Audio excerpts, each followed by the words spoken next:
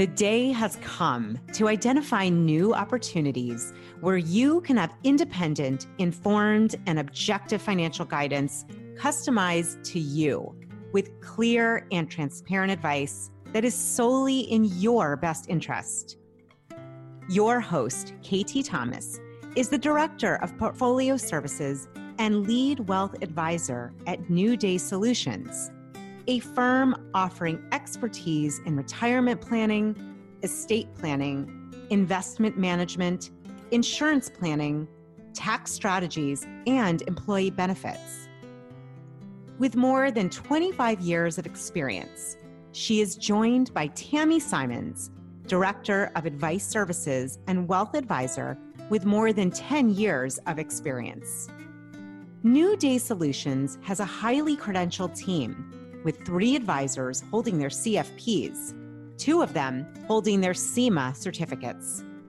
New Day Solutions is a female-run boutique firm dedicated to high net worth individuals, families, and business owners. At New Day Solutions, we work with you to have a coordinated approach for your comprehensive investment goals and your financial planning goals. New Day Solutions is a fee-only practice, providing concierge service for all generations from a team who can see things from your side of the table. Their only objective is to make the best possible financial decisions with you. Fair and transparent financial advice from New Day Solutions. It's time to refresh your thinking when it comes to choosing a firm to serve as your trusted investment partner. Reach out to KT and Tammy today for a free consultation or go to newdaysolutions.com for more information.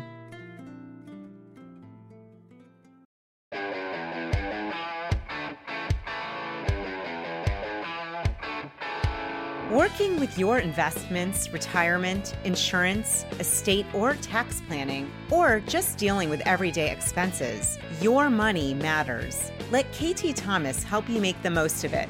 This is KT's Money Matters. Hey there, and welcome back. This is KT Thomas from KT's Money Matters, tuning in weekly to help you how to figure out to make the most out of what you're making and understand what kind of benefits and information that you get along the way and how that might work for you or not work for you.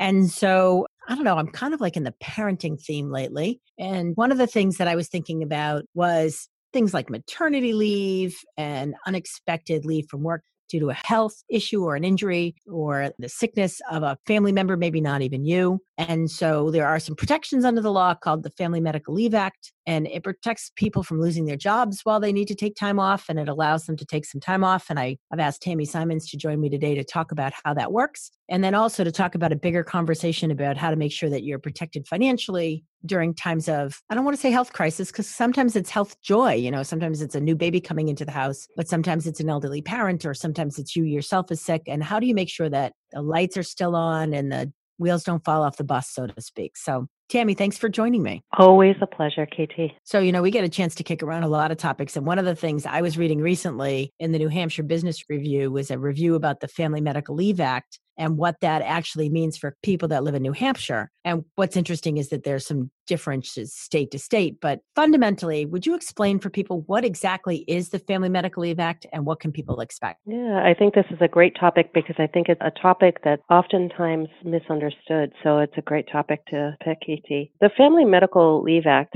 is an act that was implemented in 1993. And really what it was meant to do was to protect employees if they did need to take a medical leave of absence. They have some medical issues, or because somebody in their direct family, like a parent or a child, has some medical issues. It's meant to protect their position at their job. And it's also meant to protect their benefits, such as health insurance at their job. It's not meant to offer a paid leave of absence. And so I think a lot of people misunderstand that. Yeah, they think they're going to get 6 weeks paid while they go take care of their grandmother. But the answer is no. You might get 6 weeks and you might not lose your job and you might not lose your benefits, but you're not going to get paid for it unless you have, time coming, vacation time or sick time or whatever that you can access. That's right. And so what the Medical Leave Act entitles you to is 12 months of protection for your position. And so that's seems to be a long time. It doesn't have to be cumulative or anything like that. You can use it and then go back to work if you need to and then use it again. But it just allows you to have a secure feeling of knowing that you have a position to go back to and it's not going to impede on your health insurance. Yeah, I also think that people are afraid they're going to lose their job if they ask for too much time off for taking care of somebody in their family that's ill. Knowing that you can have your job protected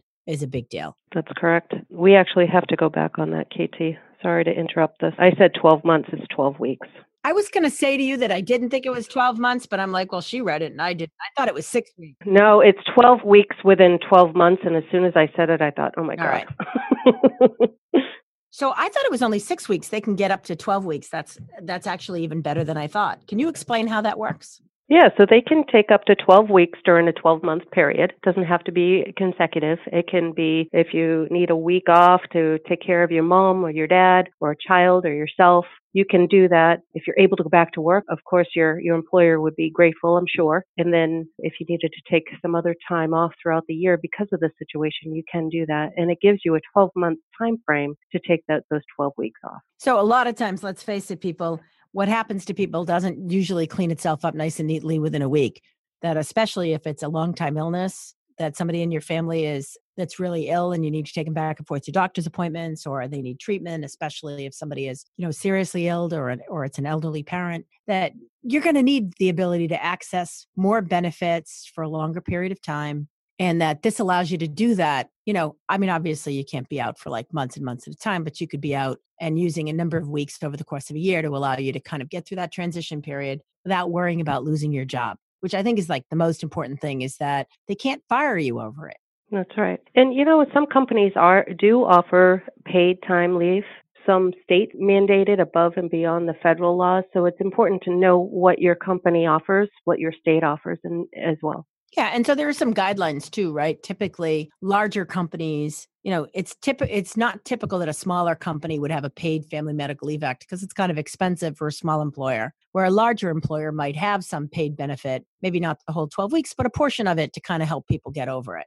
That's right. And then some states have decided that, they're going to have more of a consumer advocacy approach, and they actually have some paid Family Medical Leave Act. And you'd find that on your home state's website, like New Hampshire doesn't have it. Which happens to be my home state, but other states, you're starting to see more of a trend where you're starting to see, not states blanketly saying, oh, they get 12 weeks of pay. I'm not sure there's anybody saying that yet, but that there's some pay or there's some opportunity so that people don't go bankrupt while they're trying to take care of the people that they love. It's all a matter of knowing what it is your company's offering and what's available for your state at that point and knowing what your rights are. That's right. So the other piece, though, is even if they give you the 12 weeks, and they're not paying you, the other question is, how are we going to pay for this? So right. One of the things people say to me all the time is, oh, I don't need a lot of money in cash reserve. I have credit cards. I have this, I have that.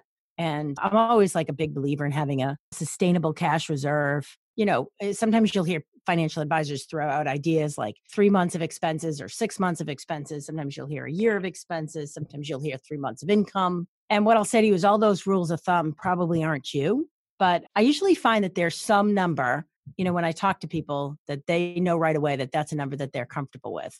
And so what you want to do is kind of help them understand if that number's too low, right, Tammy? Yeah. So when we work with clients, and you do this as well, I know, Katie, I've said on a few of your meetings, is knowing your clients and knowing your situation. So as an employee, if you know that you don't have a paid medical leave option, it's important to know what your employer does offer. Do they offer a short-term disability insurance that will cover the loss of income that your family is going to bring in?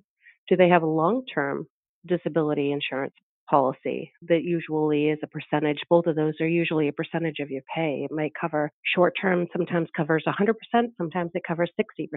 And long-term insurance usually only covers 60 to 65% of your income. So it's important to know what that is. And then to back up your statement, Katie, it's always important to have that cash reserve as well as that. So knowing that if you all of a sudden can't work for one reason or another, how are you going to pay for your time off? So your disability can cover a disability of your own, but maybe not, it wouldn't cover a disability of your child. Yeah, it's a really good point, right? Because it all depends upon how you end up out of work. Like what's the driving force? Are you sick? Is somebody in the family sick? Because if Right. you're sick, you might have some insurance through work, but if it's for your spouse, then you don't have any insurance through work, then you better have some cash. Right. And so now your spouse is sick and you need time off to take care of your spouse.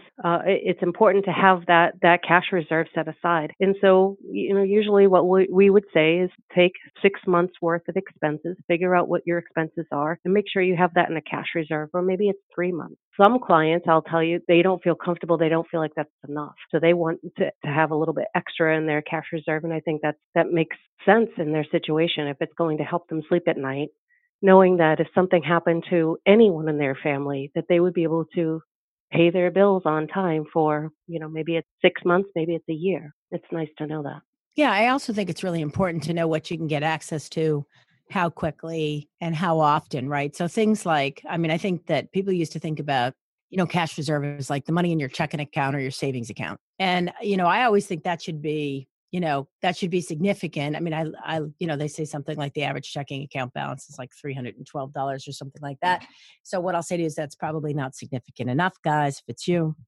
Um, but then you want to have a certain amount of money in your checking account, even though you don't earn any interest on it, because the reality is you're not keeping a lot of money there if you're doing the right thing, but maybe it's a few grand, whatever that number is. And then in addition to that, you want to have like a second tier where you're earning a little bit more interest. This might, a bank money market product. It might be a CD. It might, might be a tax exempt bond fund, but it's not money you think you're going to spend, but it's money you could get to if you had to.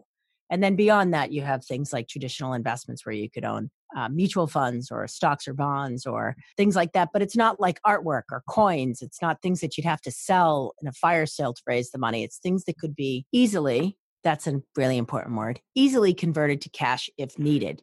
And That's right. so if it's not easily converted, it's not cash reserve. No matter how you think about it, no matter what you own, whether it's real estate or cars or anything, if you cannot easily convert it to cash, it is not cash reserve. A lot of people in the industry call that just a foundation of your finances. And many times when we take a look at somebody's financial plan, well, always, I should say, when we look at somebody's financial plan, that's the first thing we'll look at is, do they have a good foundation? So do they have a good cash reserve in order to sustain the fact that we're moving forward into the next year, such as investments, to your point, right, or towards their goals. But if they don't have that foundation, you can do all the long-term planning that you want, but if something happens and somebody gets severely sick or injured in your house, without that foundation, your house falls down. Right. And I think that, it's funny because I had somebody working for me that came up to me and said, "Hey, do you know how I could make $5,000 like quick?" And I said, geez, I don't know. I've always had to actually work hard for every $5,000 I've ever made. What are you thinking about? And he said, "Oh, I know this guy who's starting a cannabis company, blah, blah, blah. And he's willing to sell me a portion of the ownership of the company." So, I mean, this is a kid with like no money in the bank. And I'm like, oh, okay, I get it. There's this hot thing that you think is a hot thing. And you're going to try to make $5,000 quick so you can buy into a company that you don't know anything about. And maybe you'll make it super rich. And I'm like, that's called the lottery. Buy $5,000 worth of scratch tickets. You'll probably do better. But no, I mean, so the first part of making sure that you take care of yourself is making sure you have some money to fall back on. And it's also making sure that not necessarily that you always have insurance, but that you understand where you do not have insurance and how the insurance that you have works. Because I think that, I've been self-employed for a really long time. And as a self-employed person, I feel a need to have significantly more cash than I would if I were an employee, because I understand that it's not just me I'd be taken care of. And so, if you're self-employed, you want to have more cash. But, if you're self-employed, you don't care about the Family Medical Leave Act either, because you just get to write all the checks. But if you're an employee and you've got benefits through work or you have no benefits through work, you might want to think about things like how do I protect myself if I get sick? Well, you could do things like, you could do business with a duck, right? You and I laughed about it at lunch. I mean, people say to me, they come in and they go, Aflac. And I go, oh, really? The duck? And all they know is that you get sick or injured and the duck shows up and gives you money. But Tammy, tell people a little bit about what it actually really is. Well, I guess we use Aflac as an example, but there's all kinds of, insurance companies out there that offer disability insurance, but they also offer other types of insurance. And so what you and I have seen a lot happen is when people come in and they have questions about their quote unquote disability insurance. And then when we open up the policy, it's not a disability insurance. It's a hospital insurance policy or it's a cancer insurance policy. So making sure that you understand exactly what you're buying when you get an insurance policy. These insurance policies some of them are really great to have. Just know what they are. So a disability insurance policy, straightforward, will cover a gap in your income. So it will cover, like I said earlier, it will cover a percentage of your income. It might be 60%, it might be 50%, and then you pay a premium for that. Other types of insurance is things like cancer insurance, hospital insurance. Those type of things will cover incidences, and they'll give you a lump sum of money for one incident. So I've seen things like for broken arms, we'll pay you $200. For cancer, we'll pay X amount of dollars. And so each incident has its own premium. Lump sum. So really, but they also have their own premium, right? So you end up buying a whole bunch of these. Oh, well, yeah. And then you pay for cancer's your only concern. Which, by the way, sorry guys, cancer's not your only concern. But people will say to me, or I buy this accident. I have this accident, death, and dismemberment policy that's going to really pay off if I lose an eye or lose a leg then pretty much what it is. Those are cheap though. I mean, insurance companies make a lot of money off of every individual paying out of their paycheck $2 biweekly. And people go, well, how come this is so cheap? Why wouldn't I just buy it? It's because it actually nearly never pays. That's right. Because you've got to die catastrophically, and most people, it's just not that exciting. That's right. You have to either die through an accident, or you need to lose an arm or a leg or an eye. That's the accidental death and dismemberment. Right. Policy. And so most people don't get sick like that. They get like this, they start losing their appetite, and the next thing they know, it's cancer, or they have a heart attack, or they have a stroke, there are a lot of ways that people get sick and die. But guess what? Dying by accident actually isn't even in the top 10. No, which is why it's cheap. Usually sickness. That's right. So rule of thumb for insurance policies that you buy, the cheaper they are, the less likely it is that it's actually going to happen. So just know that. You mean there's no free lunch? There's no free lunch. The most expensive insurance policy out there is, long-term care insurance. I think that would probably be the most expensive, or maybe life insurance in your 80s. Do they sell life insurance in your 80s still? I don't know if they sell them that old, but let's just face it. The older you get, the more you pay, because the more certain it is you're going to get the benefit. That's right. Yeah. I mean, it makes sense. Why would they insure you for cheap if they actually had to pay it? That's right. So know what you're buying, I guess, is the big takeaway from that piece, right? So make sure that you understand what your benefits are available in your state. Make sure you understand what your employer provides or doesn't provide. Make sure that you have a reasonable cash reserve. And by reasonable, I mean 3 to 6 months or more, depending upon who you are and whether or not your spouse has a job too. Are you living paycheck to paycheck, or do you have, some money that you could fall back on if one of you got ill? If you're living paycheck to paycheck, then you really have to make sure that you have some way to replace one of those paychecks. And then you'd look at disability insurance. A lot of times you can get disability insurance through your employer, but if you can't, then you have to actually go looking for it in the private market. And there's some benefits to buying it in the private market, but you would do that through an insurance agent. And we don't sell insurance here. And we do all kinds of analysis to help people figure out what they need. But when the day is done, we don't do any commissionable products here at New Day Solutions. So we don't sell any insurance of any kind.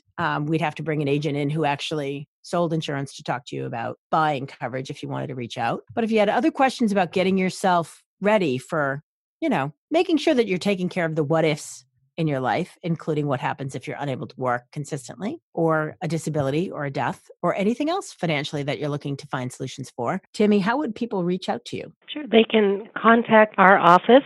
We have a 800 number here. The number is 800-834-2101. They can reach me on my email at Tammy, Tammy, at newdaysolutions.com. And you can always visit us on our website at newdaysolutions.com. And we'll make sure that information is in the show notes. And so if you or a loved one or somebody that you care about ultimately ends up not able to work, you want to make sure that you really understand those benefits and how they might help you and what kind of protections you have under the law. So that's our tip for the day. And thanks for tuning in until we speak again. Thanks for listening to KT's Money Matters with KT Thomas. For more information, past episodes, and show notes, go to www.ktsmoneymatterspodcast.com. Make sure you subscribe and recommend it at iTunes, Overcast, Google Play, or wherever you get your podcasts. This podcast is a part of the C-Suite Radio Network. For more top business podcasts, visit c-suiteradio.com.